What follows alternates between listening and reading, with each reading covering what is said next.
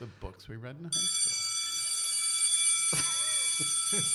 The books we read in high school, they weren't so much fun, but now we're older and I think I understand it a little better than I used to. Hey, this is the books we read in high school.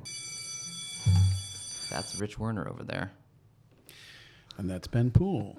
And we're here to talk about... The books that we read in high school. You read it before. And you read it again. The first time, maybe you don't quite understand it so much, or maybe you didn't even get all the way through it. Yeah, I'm guessing maybe you threw it out and you lost it. I wrote a whole essay in class on a book that I never read and got a pretty decent score. I think we're all familiar with that. But now we're adults. And we know better. And we read better. And so that's what we're here to talk about. Here we are. Hey, this is a broad literary experiment known as... The books we read in high school. Let's talk a little bit. I can see that this was all your idea. All right, well, Why are we doing this? If they like it, it was all your idea. If they don't like it, it's all your idea. If they like it, it's my idea. But what if they like it, they equal parts like it and don't like it? Then we can share it. We can share it. Okay. The world has caught up to me, I think. I used to read a lot. I think a lot of people used to read a lot more than they do now. And I think a lot of people are like me. And they're lacking literature in their lives, or maybe they want to read a book and they don't have the time or they don't have the energy, and here I am without the time or the energy trying to regain some literature in my life. And I have had a number of books travel with me everywhere I've gone, just for me to keep on a shelf, and I look at them often and have kind of longing nostalgia for what they meant to me a long time ago. And now here's the opportunity, right? Maybe if I reread some books, maybe that'll help me motivate. Maybe that will motivate me. Maybe that will help me kind of get some meaning, some literary meaning. You get what I was trying to say? Sure. Well, I do. And I think we all suffer from the same thing. There's, we're hard pressed to find time for books these days, right? There's lots of stuff happening. There's football and there's video games and there's family and there's work. There's things to do. And so, you and I, we're both teachers. We probably are decent readers. And there's nothing I enjoy more than standing, in a classroom being completely exuberant about books and just celebrating books that I've read or kids have read. But the one thing I'm not a rereader. When I read a book, I take it and it goes up on the shelf like some kind of trophy, right? Here, look at the book that I've read.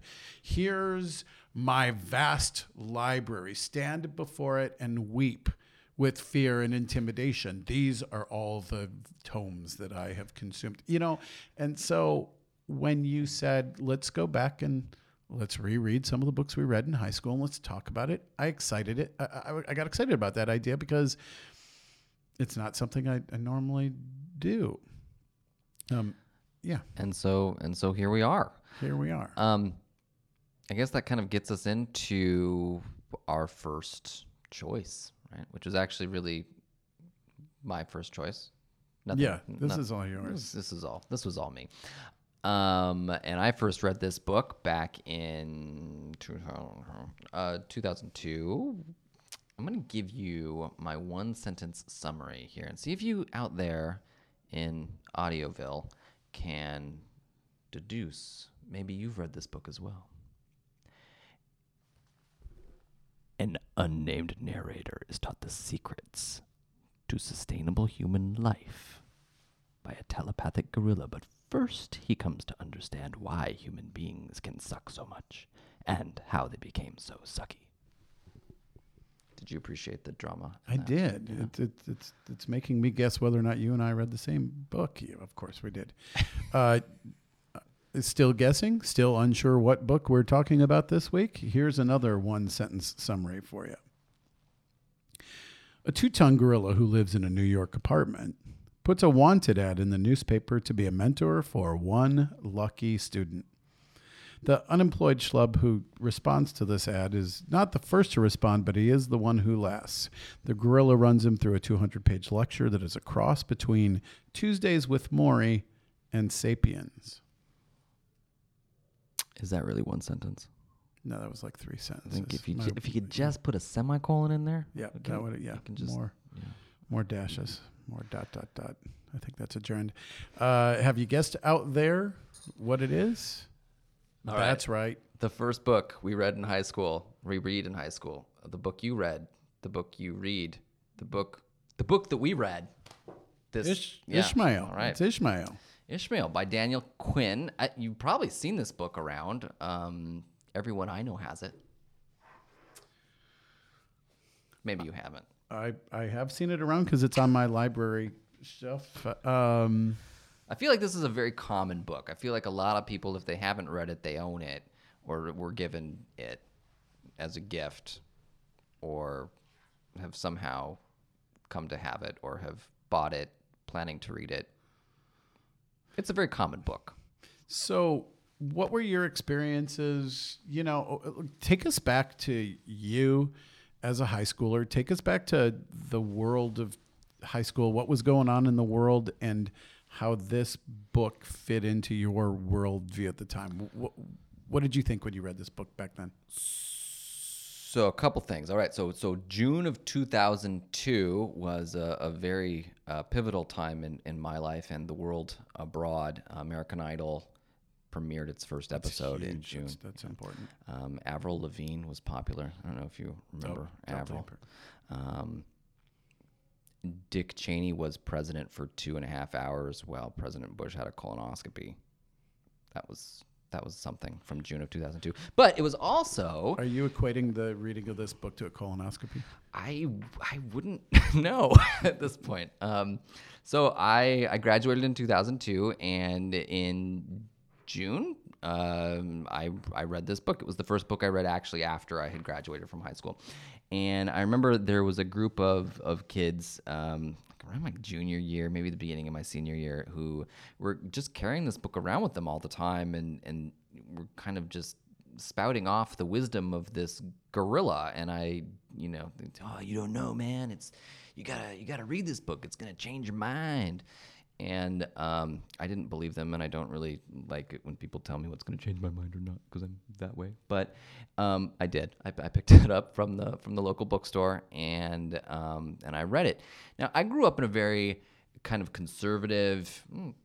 It's more liberal now, but it was conservative then, and I still think of it as a very conservative place. A little tiny island town in southeast Alaska called Sitka, and reading this book, which has a lot of very big worldviews in it, really did kind of open my mind to some stuff that I had not been exposed to or things that I had thought of at all. I mean, I feel like going through this again, I can see some things in there that have really sort of informed my worldview today. And yeah, so, but I remember like that whole kind of the month of June, I was working at this Raptor Center. I don't know if you've ever been to or heard of a Raptor Center. It's like a hospital for raptors, for eagles and owls and birds with talons and hooked beaks. And how sensitive of you. And so I would take tickets in this little booth. And I remember sitting there just reading Ishmael, dressed up in my kind of khaki brown outfit, kind of in a green blanket in this outhouse of a ticket booth, and was just reading this book and loving it the whole time. I felt like I was very much in tune with nature. Now, I think, having said that, I'm going to talk a little bit about what the actual book is about, because if you're unfamiliar with this, we do have a 200-pound gorilla, 2,000-pound gorilla, big gorilla. Yeah, 2 tons, right? Yeah, 2 tons. Very large gorilla. Basically telling an unnamed protagonist about the meaning of life and how life is the way it is and why mankind is sort of dooming itself in certain respects. And that was the first time I had kind of been exposed to that idea. And it really, today, I can see it reading back. It's informed kind of who I am today, both kind of spiritually and politically. Well, I mean, that's kind of a big statement. You're saying that looking back, you can see that this book influenced who you are. Yeah. It's the greatest statement for reading that I've probably ever heard. Honestly, I don't read it now as so gloom and doom, I think, as you do. Like, if there's a gorilla telling me the way of the world and the meaning of life, I see that as kind of an exercise in self-awareness a little bit, but not necessarily towards our demise, but how we can help ourselves. But, maybe that's a result of all the other inspirational literature that I read when I was in high school. I loved Richard Bach. There's, the book Jonathan Livingston Seagull.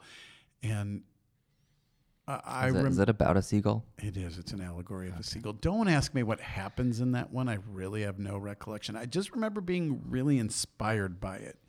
And I remember bringing some magical quote up to my father at the time. Like, the quote was something like, the path of our happiness is the purpose for which we have chosen our lifetime. Dad, what do you think? Isn't that great? Isn't that mean something? And my dad kind of went, meh.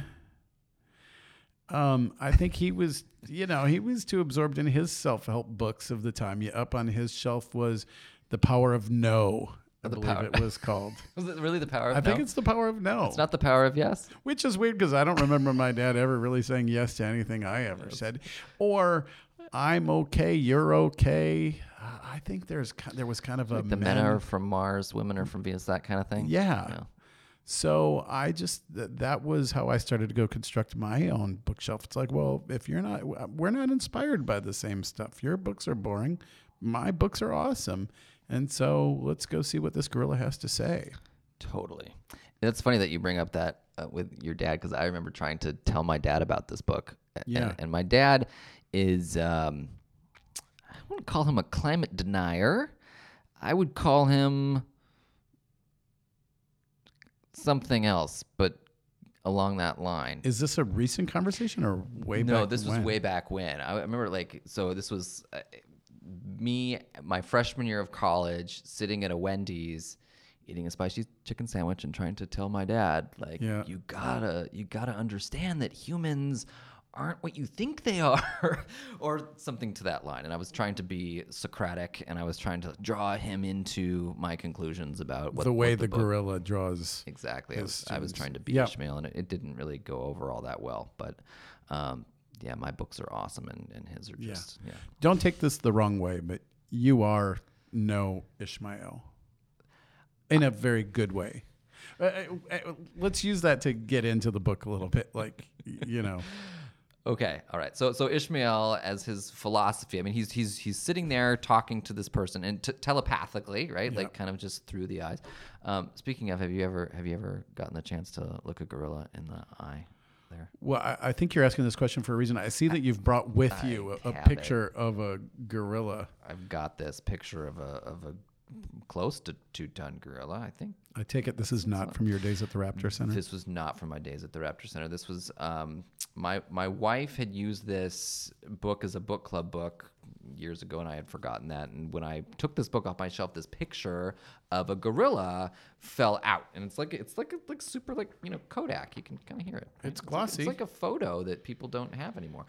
For the viewers at home, it's basically a picture of a gorilla. He's sitting in some grass, and he's looking right at you, and he looks human, strangely human. Sure. And strangely isn't it's just eerily human, I think is the word I'm looking for. Okay. He's looking through me. He understands my soul, this gorilla. I'm looking at him now, and I can tell that he just knows who I am, and he knows my history, and somehow he knows how to communicate that to me through his eyes. I think he looks a little sad, like I'm in a cage. You know it. I know it. Kind of let me out of here, please. And let's talk about it. Yeah. And I had forgotten that I had this moment with the gorilla. Like, when I pulled Ishmael off the shelf, I wasn't thinking about this thing that had happened. I think this was the Denver Zoo or something actually on a field trip, I think, with one of my wife's third grade classes.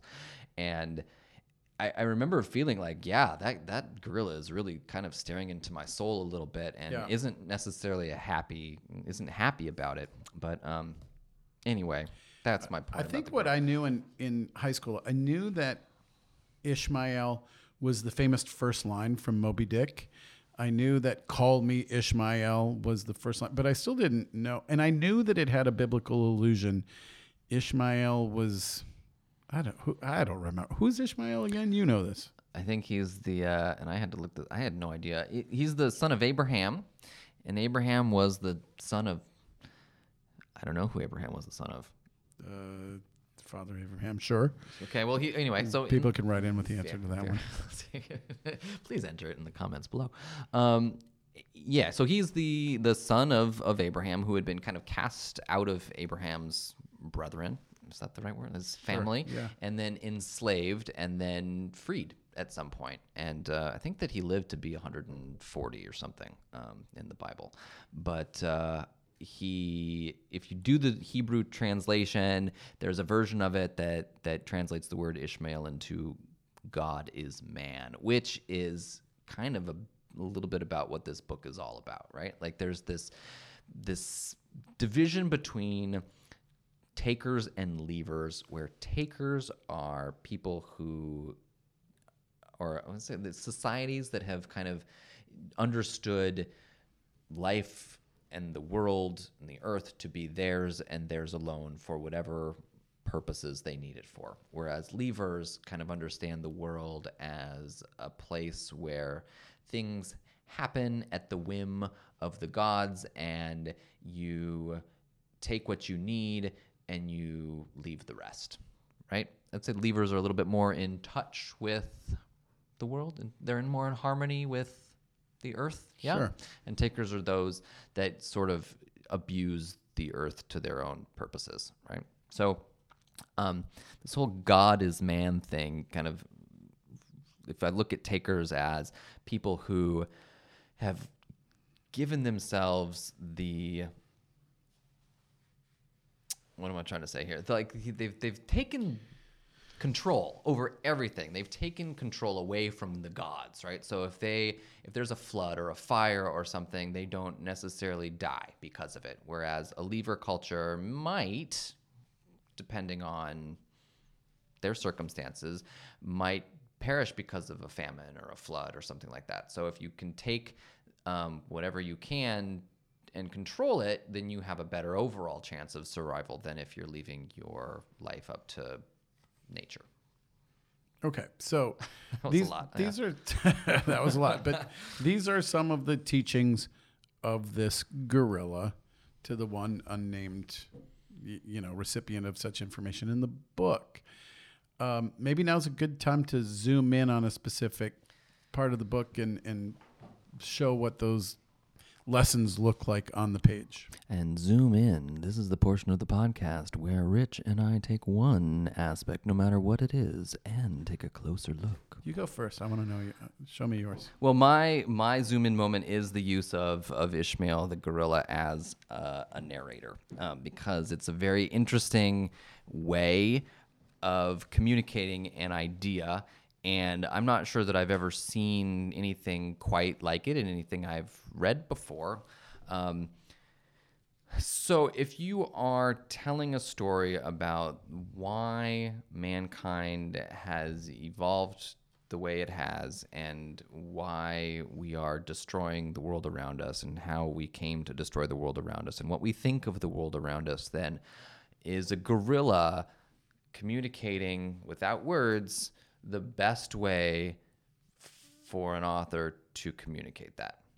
So you're telling us that the gorilla and the man are not conversing; they're just it's telepathy. Yeah, the gorilla can't talk. It's all This is like looking Yeah. into the eyes of the gorilla. But I kind of found an example of it here on page 10, where there's a dialogue going on, and in the middle of it, he stared at me for a while without replying, and as far as I could tell at that time, without expression. Then he proceeded as if I hadn't spoken at all. There's a lot of this staring into his eyes, and he replies in his eyes, and we stare at each other, and yet there's this whole conversation going on, and I got to tell you, I'm okay with that. It worked for me. I kind of liked the fact that it was telepathic, this kind of informational exchange and dialogue without words. Do you think that if it had been a dog, it would be any different? Yes, Or a cat, I or do. a tiger, I think or it comes back to this leopard. picture that you're using for your bookmark. I think that it made sense to me that the ethos of it worked for me. This gorilla has intelligence. He has self-awareness of his own captivity. And I think by extension of that, he's kind of communicating, you're captive too. You just don't know it yet. And so it worked for me. And plus, I kind of like that little sci-fi aspect of it. This isn't a novel per se. Nothing really happens except the gorilla lectures this student and berates him quite often, right? Like, okay, you're not thinking. Answer my question. No, that's not it. You got to think deeper. Think Why harder. do you keep coming to these lessons if you're not going to think, What for purpose yourself? do you serve if you're not going to use your brain? Yeah. So he's not a very nice teacher, I don't think, but I do really enjoy what he has to say. Yeah, I think that ultimately is, my conclusion too. I think that if you used any other mechanism, it wouldn't be as compelling. And I think if you were going to use an animal to do it, the gorilla would probably be the best one to use. I can't say that I've read a ton of books with talking animals, apart from, like kids' books and stuff, but like this as a way to communicate an idea, I think is a very interesting way, a very compelling way, and I think that it's necessary, honestly, to the book. Yeah, for me, it falls into the same genre as something like Tuesdays with Maury, except instead of old man teaching you how to live your life, it's a gorilla. It works for me in exactly the same way. I'm glad that you mentioned Tuesdays with Maury. Are you?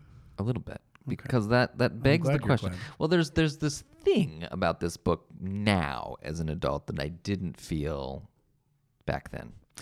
And that is sort of along that Tuesdays with Maury sort of thing. And I think that we've used this term, dime store wisdom, which I think is a little pejorative on my it's part. derogatory for sure. Yeah, and it kind of, cuts the book down a little bit and kind of makes it seem like it's trite, right? Or cliche or easy or cheap or somehow like Convenient and makes you feel warm and fuzzy, makes you feel good Easy. about yourself. But some of my favorite, I love the Tao of Pooh. That's dime store philosophy. I love that book. it's a good one. Any of those Richard Bach books, I feel like with this one, you can get the same kind of experience you get with Sapiens, but this one predates it by about 30 years or so. So hats off to Dan Quinn for being a little bit ahead of his time. Yeah, and I think that sometimes when things get popular or they are, a cult classic, and then that cult classic becomes a little bit less hipster and a little bit more mainstream, that people are more apt to kind of throw that dime store wisdom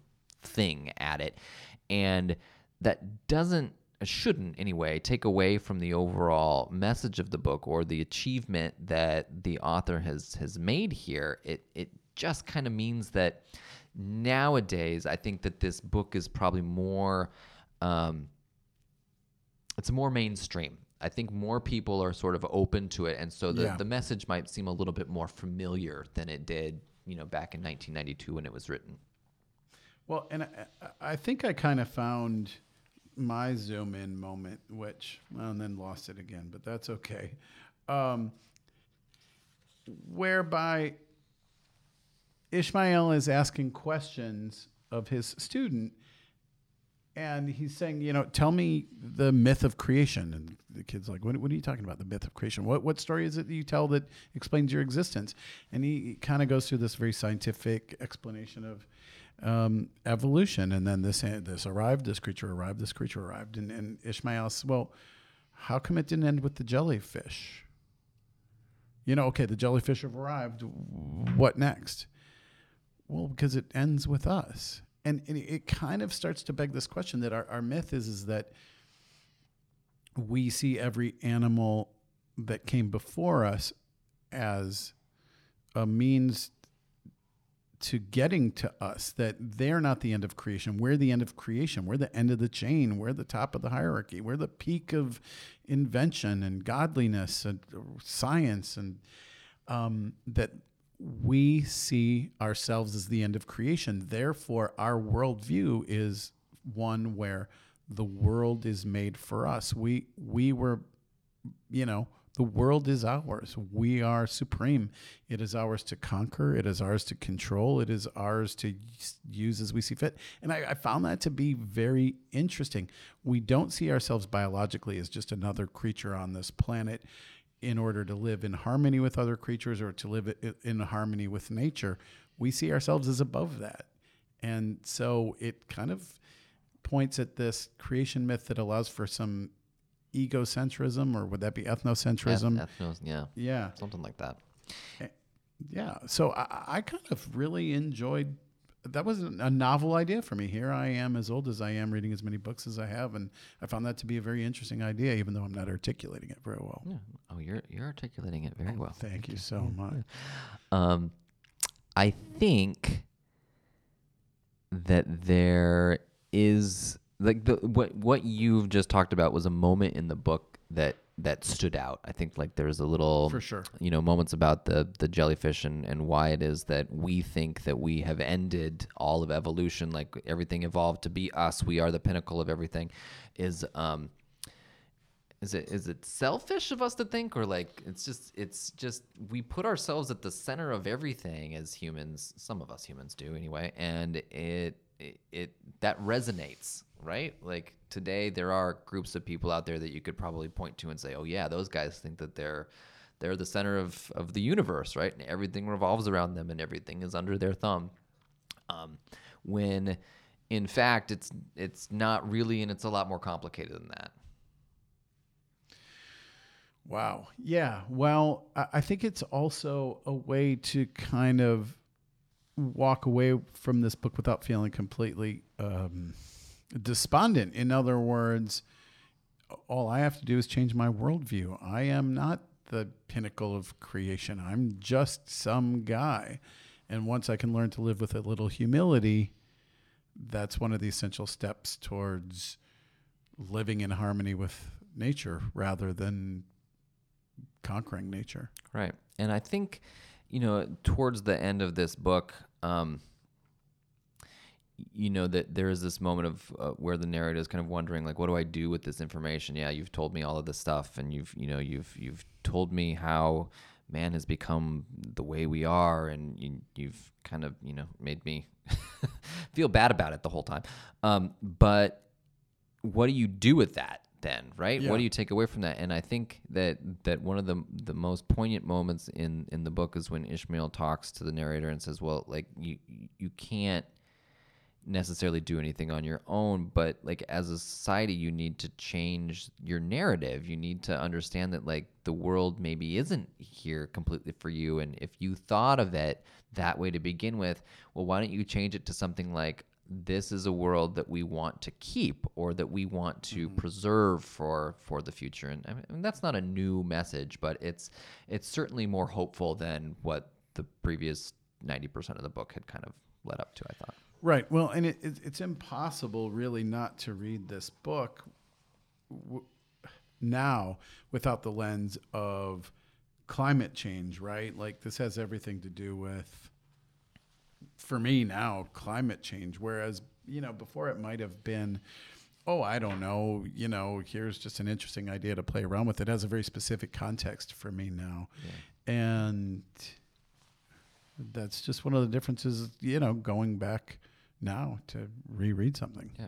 And back in 2002, when I read it, none of that stuff was really there. I mean, kind of echoes of it now that I think about it. But, there was always this, and there still is. I mean, there's a debate, right? Is the world getting hotter? Is it getting colder? What is man really doing to it? Is it really measurable? I think that, after I read this, I think that Al Gore documentary came out, and An Inconvenient Truth. That's the one. And it kind of began or was sort of a landmark moment in this movement to get people to start thinking a little bit more deeply about how they are impacting their surroundings, and we impact our surroundings everywhere we go, and if we don't think that we do, that's a problem, right? Sure. Yeah. So one of the things we can do, I think I remember at the end of this book, the gorilla says, okay, here's what you can do. You can go grab, now that you know everything I know, I've imparted all this knowledge to you, go grab 5 students of your own and share this knowledge. So I suppose that's what we are supposed to do also. As a teacher, I'm reluctant to teach this book because, well, like I said, nothing really happens. It's a lecture. And I think students would be reluctant to be a part of that. But I would certainly be willing, first of all, have it up on the shelf, but make it a book club selection. Here, you have these handful of dime store philosophy, but here, choose this or Tuesdays with Maury or, Tao of Pooh. Or The Power of No. I'll go grab that off my parents' shelf and you can read that. One of you can read that because there's only one copy and it's falling apart. But you know what I mean? Like, to keep that conversation going anyway. I think it's happening in a bunch of other places as well. I think so too. And I think, overall for me, I think, as we wrap up here, this book, the first time through, I remember being on a journey with it and like going, I think there's what do you call it? Like a subtitle or something, a journey of the mind of spirit, or journey of the mind and spirit. That sounds about right. On the cover of this book. And, every book I think that I've ever read has been a journey of some sort. And some journeys are, a little bit shorter. Some journeys are a little bit longer, more complex. Some journeys are miserable.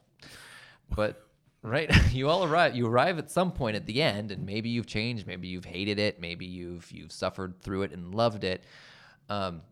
This book for me was so powerful when I first read it that as I go back and I take this journey again, I have to kind of evaluate, well, was it worth it, right? Like, was this journey, going through it again, necessary or just, something that I should have done? And overwhelmingly, my response to that would be yes. I think that going back and rereading this book kind of helped me to see a little bit of my younger self and understand sort of the life journey that I've been on since the moment I read this. I think about, what has happened since I graduated from high school and what places I've gone and who I've met along the way. And I think going back and rereading this kind of not only put some of those, political ideas in perspective, but also put a lot of that sort of life stuff in perspective too. Absolutely. I thought this is well worth a read for sure. And well worth a reread. My example of the value of a reread comes not from this book, but I was just having a conversation earlier today with a colleague about a book by Cormac McCarthy called The Road. And I had read that book a long time ago before I had children. And then I had reread it now that I have children. When I reread it before children, I was like, yeah, it's all right. And when I reread it with children, it was a completely different thing. It was completely terrifying and suspenseful. Same for this book. It's just, it has a much more specific context. The ideas from before are there, but now it has specific context. It still totally resonates. Yes, this gorilla is kind of a jerk and he's kind of lectury and stern, but I completely agree with everything he has to say. I find what he has to say very interesting and compelling. I really enjoyed it. Well, thank you, Rich, for coming along with me. No, Ben, thank you. Good idea and good first pick. This is, or has been, the books we read, you read, I read. In high school. We all read in high school. Thanks for listening.